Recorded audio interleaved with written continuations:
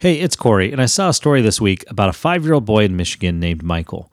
Michael, who had lived with the foster family for the last year, had invited his entire kindergarten class to join him for his adoption hearing.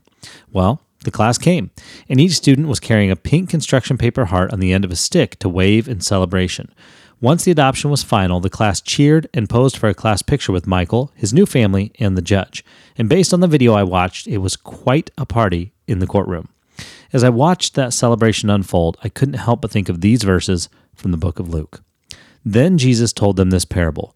Suppose one of you has 100 sheep and loses one of them. Doesn't he leave the 99 in the open country and go after the lost sheep until he finds it? And when he finds it, he joyfully puts it on his shoulders and goes home.